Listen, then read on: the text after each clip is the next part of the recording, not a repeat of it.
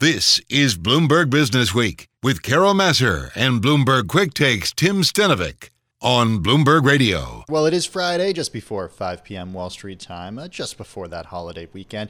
So I think it's as good a time as any to be talking about wine. And joining us now to help us do that is David Duncan, CEO of Silver Oak Winery. He joins us on the phone from Napa Valley, California. David, how are things out there in Napa right now? Good afternoon, Tim. Everything is really nice. We're having a wonderful spring, and it's dry. We're definitely in a dry cycle again, but it's beautiful in Napa. Yeah, it's always beautiful in California. I can say that as a Californian. And we're going to talk about environment and drought and dryness in a few minutes, but I want to start just by hearing about what the last 14 months have been like for you at Silver Oak Winery, and specifically how Americans drank wine in your wine during the pandemic.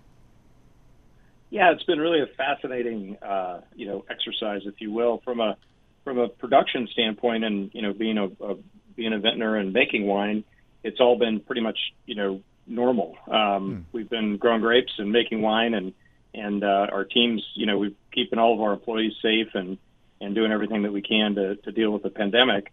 From a consumer standpoint, it's been just an amazing change. We focus on selling our wines in restaurants, and as our restaurant partners across the country and really around the world were forced to close, we were worried, frankly, and we found that the consumers, found other ways to purchase wine. And so working with, fine wine shops and all the way the states opened up to allow wine shipping really allowed us to shift our focus and provide the wines into people's glasses where they were. And I think as the restaurants come back, we're really gonna see the demand shift again. So can you talk about those? Yeah, talk about the regulatory changes here, because I have this memory of I grew up on the Central Coast of California, wine country, on the Central Coast wine country.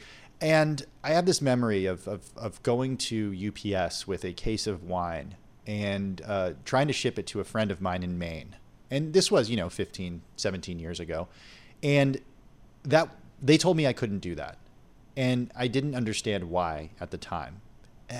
Take me into the regulatory changes over the last year that has allowed you to ship wine. Well, 10, 12 years ago, we were only allowed to ship wine into 13 states directly. And that really has to do with the repeal of prohibition, back in the 30s, and how it was given to state control. So each state has its own distribution model. Some states are state controlled. Most states are, you have to sell through a distributor. They call it the 3-tier system. So it's producer to distributor to either retailer or restaurant. And so there was a perception really that if you cut out the distributor, they wouldn't make money. And so the distribution would be fighting for their share. But I think what really happens is what I call the buying occasion. So, you're probably familiar with different wines that you enjoy. And if you can find them at your fine wine shop, for, say, $50 a bottle, but at a restaurant, that same bottle is $75 a bottle, you're willing to pay that, because it's like buying a steak at the grocery store and grilling it yourself versus having the same steak, on the menu and prepared and brought out on a clean white plate. So I think there's so that's basically and the producers and really helped to promote the idea, and the states responded that the consumers were there, and with restaurants closed, we needed to be able to sell our product. And so many states, I think we can ship to 45 states now. So it's changed pretty dramatically, and it'll be interesting to see how that model continues to evolve as we come back out of the pandemic. David, is that a permanent shift? Is that the regulatory? I think that's the question. Yeah, because so much, at least, there's so many temporary things that happened during the pandemic, but just in the last 45 seconds that we have, and then we're going to come back with you and talk more. Is that a permanent shift? Do we know? Yeah, I don't think we know that yet. I think there's definitely a call for that, and I think the consumer enjoys it. I think we've proved that we're not shipping wine to minors, especially ultra premium wines, and which has always been an argument. And so, I think the landscape is permanently changed. I think some of it will regress, but I think for the most part, we're going to remain in this type of model going forward. David Duncan, sit tight because we're going to do some news and then come back with a few more minutes from David Duncan, Chief Executive Officer at Silver Oak Winery, joins us from Napa Valley, California. You can follow Silver Oak on Twitter at Silver Oak. Let's get right back to it with David Duncan, who's CEO at Silver Oak Winery, joining us now on the phone from Napa Valley, California. David's CEO of 4 wineries and also a board member at the Napa Valley Vintners. David, it's great to have you back with us. I want to start by just talking about the physical environment where you are and just what is happening in California and what has been happening throughout my entire lifetime. I mean, I grew up there, and it felt like we were always in a drought, and this year seems to be no exception. And I'm wondering how you adjust to that as a winemaker. Well, I mean, Tim, it's a complicated issue, and what's interesting is that in 2 of the last five winters, we've had absolute record rains. And, our typical rainfall in the Napa Valley is around 33 inches, and we had upwards of 60 inches, in 2 of those winters. And what that creates is a lot of growth in the forests. And so, and growth means fuel. And then, one of the things that makes Napa and Sonoma such a special place to grow wine grapes is that we get these dry summers, which is important to, the process of growing high quality grapes. And so it's really typical to be dry during the summer. But in this past winter, we only had about 11 or 12 inches of rain. So, we're less than half of normal rainfall. And so, it's dry again. And I think there's many efforts. The Napa Valley Vintners are leading the way. I'm serving on the fire mitigation task force, and we're really working with the public, with the utilities, with CAL FIRE to try and understand and do what we can to help mitigate these fires. I think if you came and visited Napa Valley right now, I think you'd be hard pressed to really know what happened last year. Mm-hmm. There are places obviously that you drive up and you can really see a lot of damage, but in general, the vineyards are fine.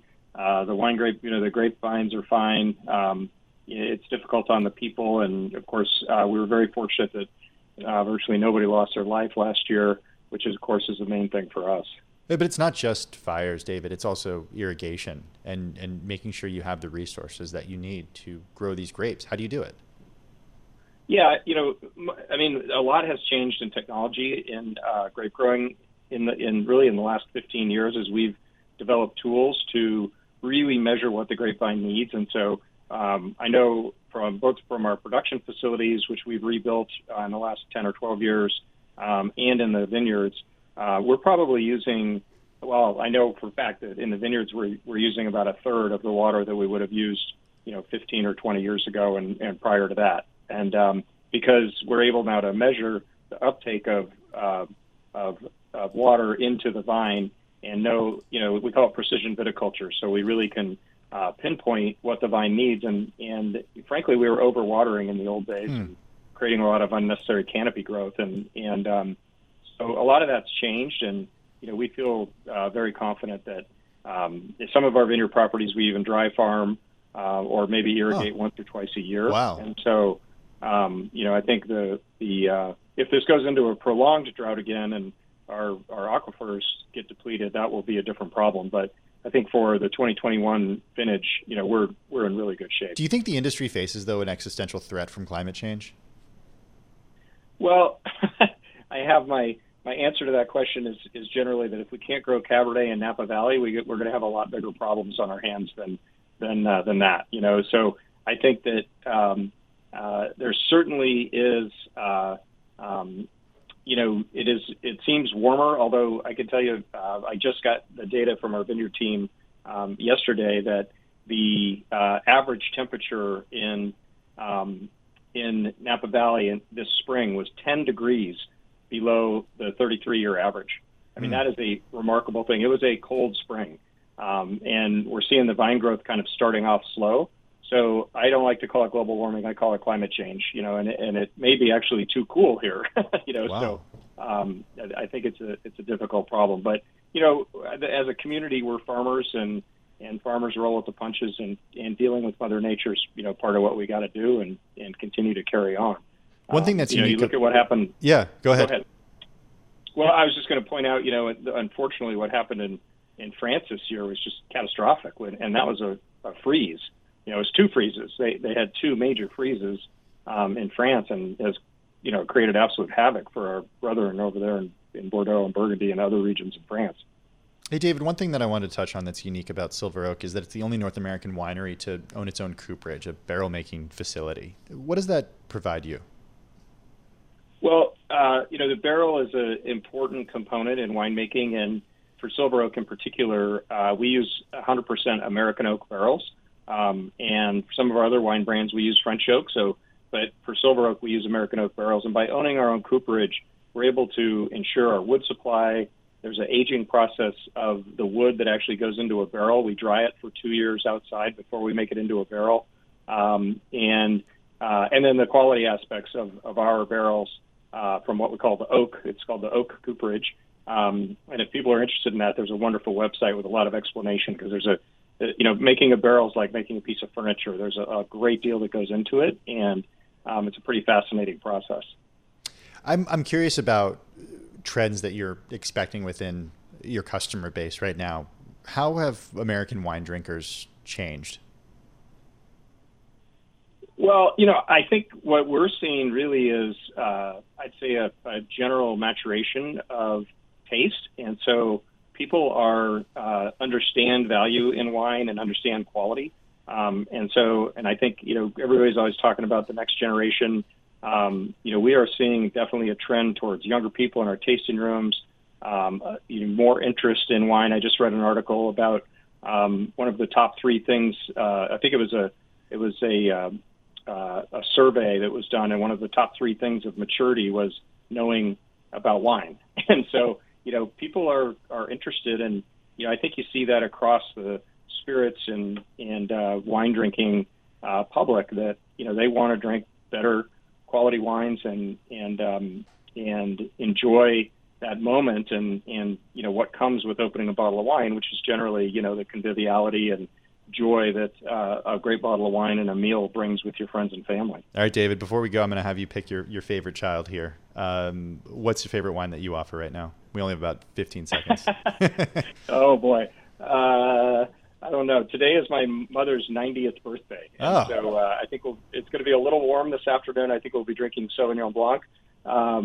But there's nothing that beats a great bottle of Alexander Valley Cab. All right. Well, happy birthday to your mom, and a big thank you for taking the time and joining us on Bloomberg Business Week. It's David Duncan, CEO at Silver Oak Winery. He joins us from Napa Valley, California.